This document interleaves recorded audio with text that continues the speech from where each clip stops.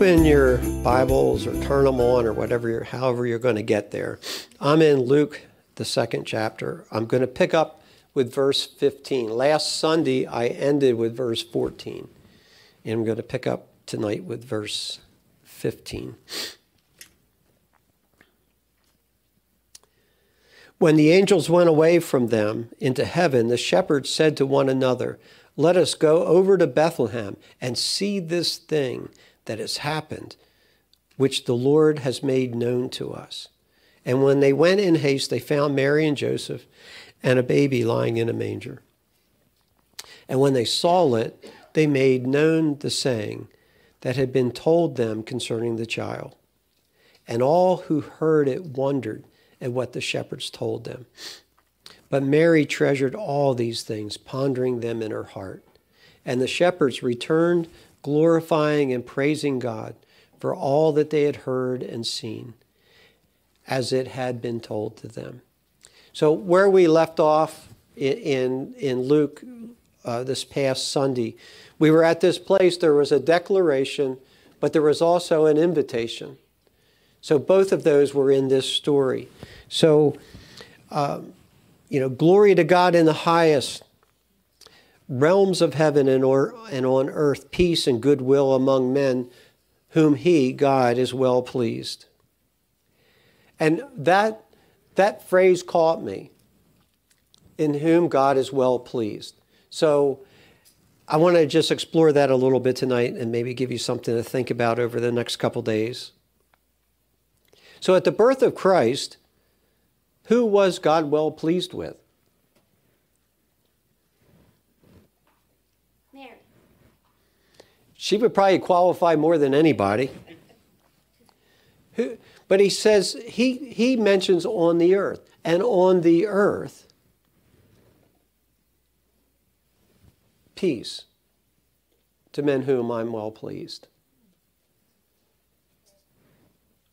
So who was God actually pleased with? One scripture says we could look and say, well, none are righteous, no, not one. We could, and that's a true verse. So if none are righteous, not one, who was God well pleased with at the coming of his Son? And the fact that he said earth, he didn't say, who in Israel is God well pleased? Who on the earth is God well pleased? That encompasses a lot of square miles. And as somebody pointed out, was it Mary or Joseph? Was it the shepherds? The angel's declaration was to the earth. So how did Yahweh see the world at the Messiah's coming? Who was he pleased with?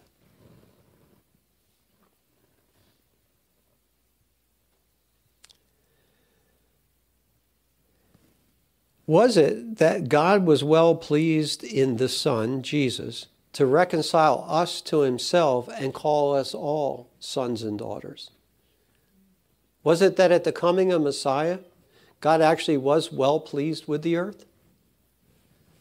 Now that shifts some of our theological thinking, because for some of us, depending on where we've taken in information, we've been taught that God is not well pleased with anybody unless they receive Jesus as Savior. Now, receiving Christ as Savior is of the utmost importance. I'm not minimizing that. But the problem is, Jesus has just been born. He's a baby. He hasn't done anything.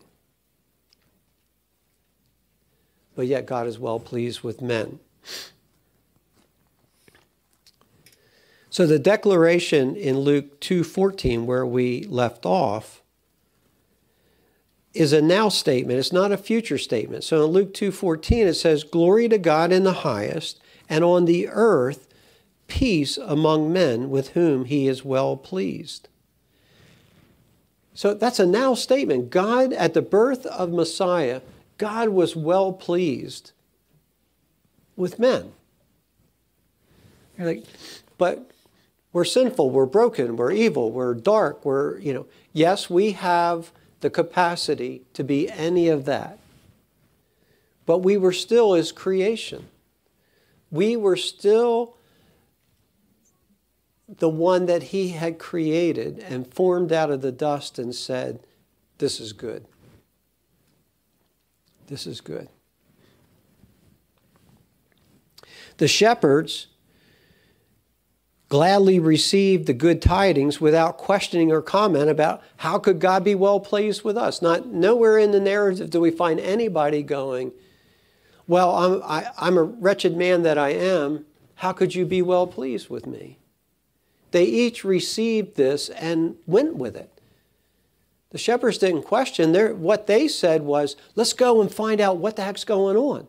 The angels just declared that something has happened in Bethlehem and we've got to go. We've got to see it. The invitation to come is there. And they went, not at all feeling like they were disqualified to come. And we know that in that societal caste system that was there, shepherds were not the people you wanted to bring to dinner because they stank. They lived with animals their whole life. So they in the pecking order of humanity, they were pretty low. And yet they were the ones that were invited to come and see. Yep. One, maybe, because they didn't have an aversion to stables. Other people would have meant, well, I've got my good shoes on tonight. I can't go in the barn. Others would have went, I ain't going in the barn anyway. These guys were like, hey, we live in the barn. We're just going to go. This is homecoming for us. Let's go see what's going on. So but still, they received it and they were, let's go see. They were filled with joy. They were filled with some sense of what has just happened. I mean, we're sitting here. I mean, think about it. We're sitting here and tending the sheep, tending the flock, and all of a sudden, the unseen invades where we're at, and now we've got one angel making a declaration, and then the heavenly host, however many that was, showing up and singing. That's not the normal around the campfire night. Of course, they're like, oh my goodness.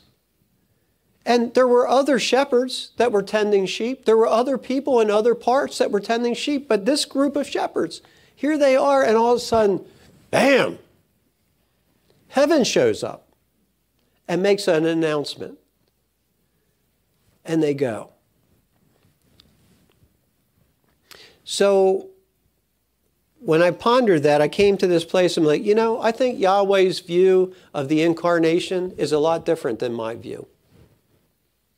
I think my view keeps trying to disqualify me from having a part in the incarnation. And his view is constantly trying to qualify me to having a part in the incarnation. The invitation is the same. Come and see the Christ. It's always about seeing the Christ. So I'm not in, sometimes when people will have you say things that you're not saying. What I'm saying is Christ is the center. Christ is where we have to see. But the invitation is to come. God is not looking to disqualify. He's actually qualifying everyone. Yeah. All may be reconciled. All may be saved. Every knee will bow. Every tongue will confess. And I just challenge us, when the knee bows and the tongue confesses, it's not because I got a boot on my neck saying confess or die, because that's not love. Love is coming to this place where out of my heart something shifts, something changes, and I realize this is the Christ. This is the living God. I don't even know what the heck that means. My conversion experience, I've said it before, I'm not going to share it again tonight, but my conversion experience, right here I am, 17-year-old, don't know anything about God, and all of a sudden God intervenes, and I know it's God. Based on what? I don't know what it was based on. I just know it's God. Something happened, and I knew that it was something that had never happened before in my life. And it changed me, and it's still changing me. The invitation, come and see.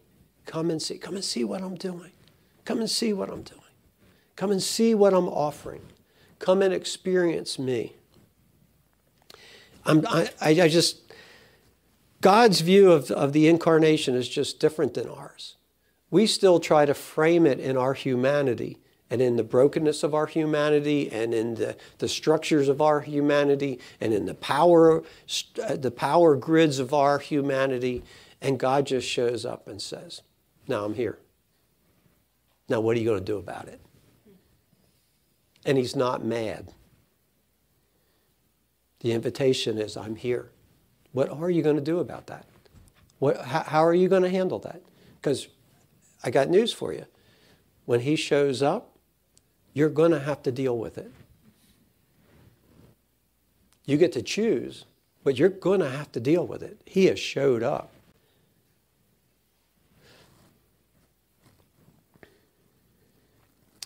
So might it be that at this moment that the Father was actually filled with great joy?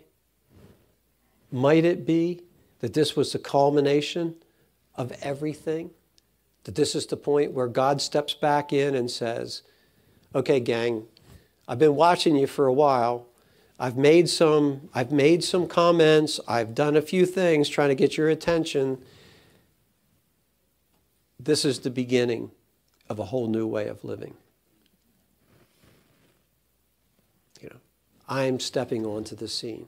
And I'm not stepping onto the scene as a Greek god. I'm not stepping on the scene as a Roman god. I'm not stepping on the scene in any other way except as a baby in all the vulnerability of its infancy. I am stepping in and I'm taking on flesh. In John 1:1 says, in the beginning was the Word, and the Word was with God, and the Word was God. He was in the beginning with God. All things were made through him, and without him was not anything made that was made. In him was life, and the life was the light of men. The light shines in the darkness, and the darkness has not overcome it. So there was a man sent from God whose name was John, and he came as a witness to bear witness about the light, that all might believe through him. He was not the light, but came to bear witness about the light. The true light, which gives light to everyone, has come into the world. The true light that has given light to everyone has come into the world. He was in the world, and the world was made through him, yet the world did not know him. He came to his own, and his own did not receive him. But to all who did receive him, who believed in his name, he gave the right to become children of God. He is the light. And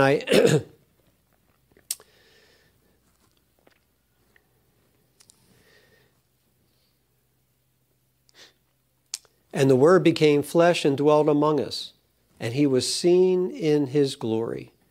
Glory as the only from the Father, full of grace and truth. John bore witness about him and cried out, "This was he whom I said, he who comes after me ranks before me, because he was before me." For from his fullness we have all received grace upon grace. From his fullness we all have received grace upon grace. We all have received grace upon grace.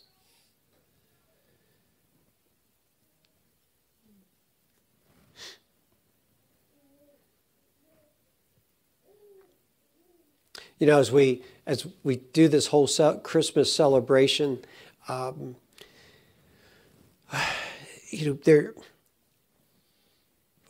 probably all of us in the room know that this December the 25th is not the probable birth of Jesus.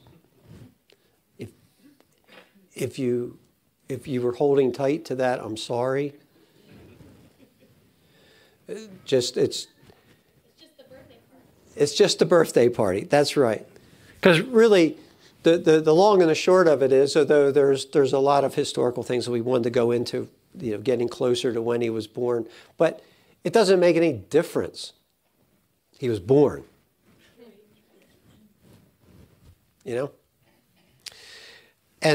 And so I don't really care about all that. But what I do like about the fact that we celebrate his birth, this December the 21st was the winter solstice. So we're within days of the winter solstice. And I love the fact that we celebrate Jesus' birth during that season. Because we lose sight of it in our cultures, because we just walk in, hit a switch, and we got light. But to live in these cultures of the day, when darkness showed up and most of the day was dark, that was what you lived in. You didn't walk someplace, with your LED flashlight. You didn't just hit a switch and everything lit up.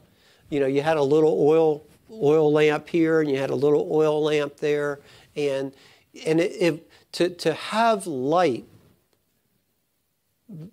meant work. To have light was difficult, and I had no comprehension of that myself until the first time I went to Haiti. And when the sun goes down in Haiti, it's black. You can't see nothing. And the problem is, a lot of the people are also that dark. You can't see them either. I walked into people. And church would start, and we would have this little Coleman lantern, this little teeny Coleman lantern, and that was all the light we had.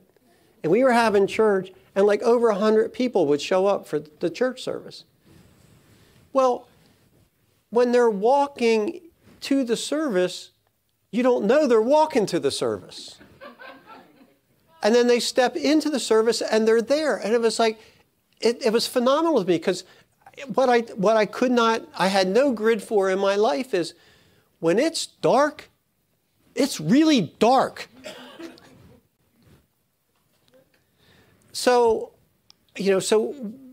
we have to think for a moment. So here's this place. It's the winter solstice. It's dark. And light is something of celebration. Just to come into a room that there's enough light that we could all see each other, like we get the privilege of tonight just by hitting the switch, but where a room is lit enough that we could all come in and see one another, that in of itself was a point of celebration. That in and of itself was a point of joy. I can actually see your face. So in our culture, we've lost this, but our forefathers, light was a luxury. So in the depth of winter, there's this seasonal transformation. Winter represents this place. I mean, over and over again through history, it's been, poems have been written, songs have been sung, things have been said. But we're in this place of seasonal transformation, of in a sense, a place of death, where we watch in this season things pass, things die. We have an anticipation of rebirth, but rebirth hasn't started yet. And even in our natural bodies, we're in this place right now, all of us, whether we can create this artificial stuff or not, but my body needs vitamin D. So does yours. We get it from the sun. So this is a season of vitamin D depletion for us just at a physical level. And for some people, that affects them more than others. We know that in this season, depression is at a higher place, that people struggle more. where I need vitamin D, my body is struggling in that. So we live in that. And then we get to celebrate the coming of light.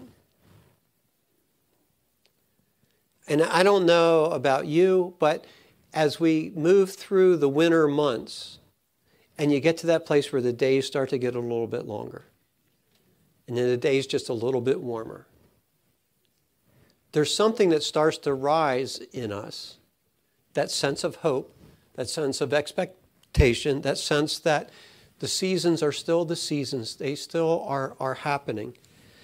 And then we get to this place where, as I just read in John, the Word became flesh and was the light of men. Jesus has come as the light. And we talk about, oh yeah, Jesus is the light of the world, light of the world. And we almost minimize it, or we do minimize it. But it's this place where, no, Jesus has come as light, as light. He's come as that place where I've been in darkness. I've been surrounded by things that hold me captive. And Jesus in the midst of that comes as light. He is the light shining in the darkness. And I responded to somebody this week that was talking about darkness and kind of, drawing into darkness. Don't be afraid of darkness and da-da-da. And I'm like, one of the things I've realized in my life is the sharpest light is in the darkest place. If it's completely dark in this room, all I have to do is light a match and light begins to fill this room.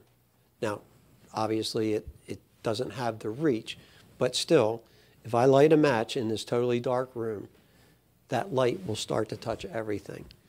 So Jesus has come as the light of men. He's come to put something into us, to offer something to us that transforms us from darkness to light.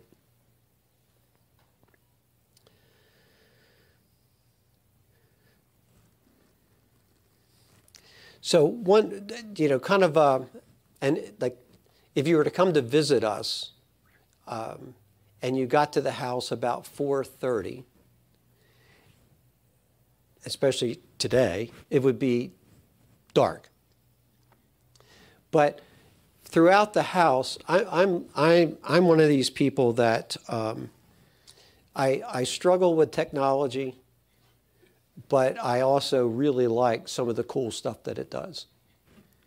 So years ago, I discovered this highly complex device called a timer. Now, it took me several timers to find one I could actually use. I've never seen how you can take, all I needed to do was on and off. And you send me instructions that are unreadable because they're tiny, tiny, tiny, folded up with the timer. And I am incapable of figuring this stupid thing out. So I tried this, I tried that. So I finally found a timer that worked for me. To which I quickly went out and bought a lot of those timers and threw all the other ones away because I'm like, I'll never use that again. We have a few. I've chucked quite a few, yeah. We do have some. They're not all gone. Although I can get rid of them tonight when we get home. But this is the point of the story, not whether I threw them all away or not. This is the point of the story. If you come to visit us around 4:30. All the timers are set for around 5 o'clock. So at 5 o'clock, our house is dark, or right before 5, our house is dark, the yard is dark, everything is dark. And then light starts coming. Trees start lighting up. wreaths start lighting up. Garland starts lighting up. Now, my OCD, I'm still working that it should be exactly, everything should exactly hit at the same time. I have not hit that yet. It's still a progression. But I'm close. I'm close. So everything lights up. And that's, I think for me, so when we celebrate Christmas, people are like, I don't know, I think it's over, too commercial, it's this, it's that. The thing that brings me joy in Christmas is that it's light. We light things up. We light up trees. We light up windows. We light up all kinds of stuff. We put goofy inflatable things in our front yard going whoop, whoop, whoop. It just, that only makes me want to ride through the neighborhood with a pellet rifle. But again, that's just me, and I won't say any more about that. And if yours deflated, it wasn't me. But we light things up. What is it about us and Christmas that we want things to light up? We want light to come. I think it's God in us, the light of every man. There's something in us that we know intrinsically. When light comes, it's better than darkness. When light comes, something happens. I can see things. I feel about things. I feel a sense of joy when something lights up. And we have added a new Christmas tree this year, and I love that tree. It's just beautiful. And I love it when it comes on. I like just sitting in the room and watching it. It doesn't do anything. It just stands there with lights on. Yeah, for the record, it's not going in circles. There's no thing going voop, voop, voop in the tree. It just stands there and it's lit up. And I can sit for a long time just mesmerized by the light of that tree. And it brings me joy. It brings me, there's a lot of emotions that come out. And I'm like, why is that? Because Jesus is the light that's in all men. And there's something in us, there's something deeply in us as human beings that even when I can't define it, even when I don't understand it, and even when I pull against it, it doesn't change it. Jesus is the light that's come into all men. And he's there. And there's something in us that responds. You know, when we look at the temple, there was the lampstands in the temple. When you walked into the tabernacle, the lampstands were there. It was dark. It was dark. But when they walked in, the lampstands were there. You know, Revelations, Jesus talks about the lampstands, how important they are, that our lampstands should be illuminated. It should be burning bright. And in this Christmas season, let it be this place where light, and we celebrate light. And instead of working hard to be against something, commercialism or whatever it is, what does it look like if I actually start to be for light? Wherever it's manifesting. And if they light up Christmas trees in the middle of a square, great.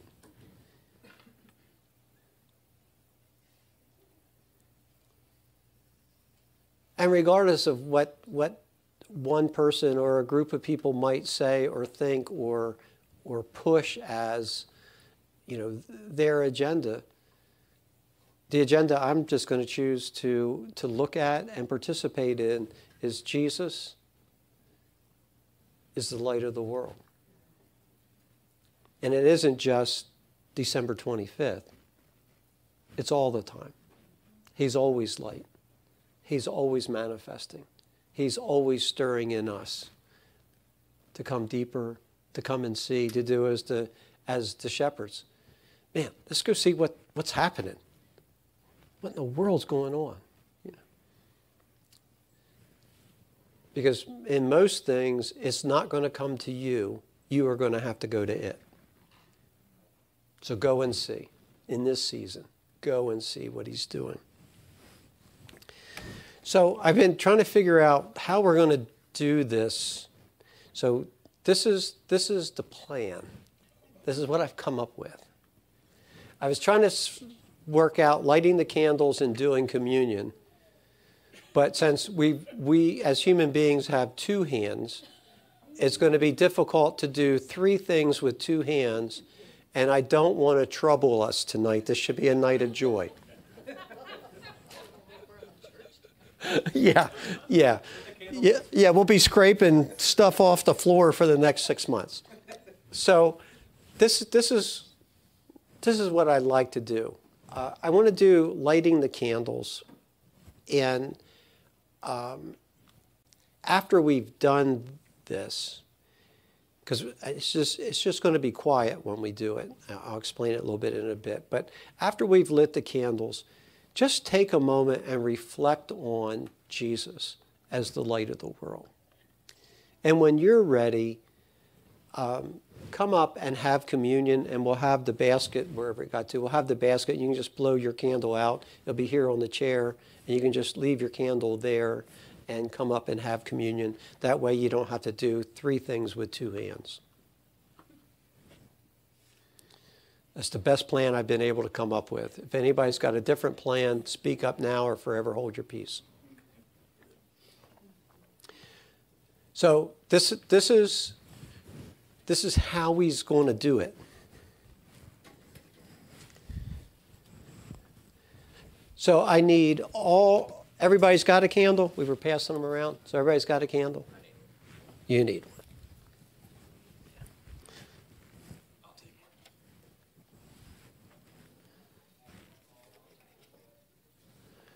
Everybody got a candle?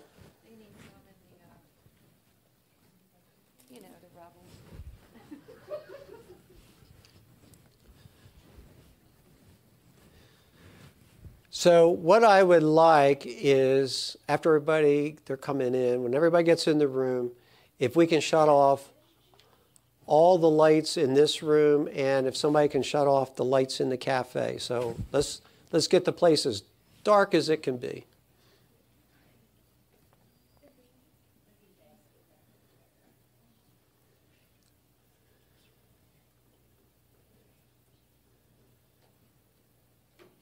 So again, what I'm gonna do is light this candle off of these candles, and then I'm gonna light one candle. And then we're just gonna light the candles going back. Just whoever's got a candle, light off of that candle. Because what we're really demonstrating is the light that comes into the world. It's not a huge spotlight that somebody flicks a switch and it comes on, but it's a growing light. It's a light that continues to invade darkness wherever darkness is. It is the leaven of the kingdom that is leavening the whole lump. But it happens over time. It's not a spontaneous thing.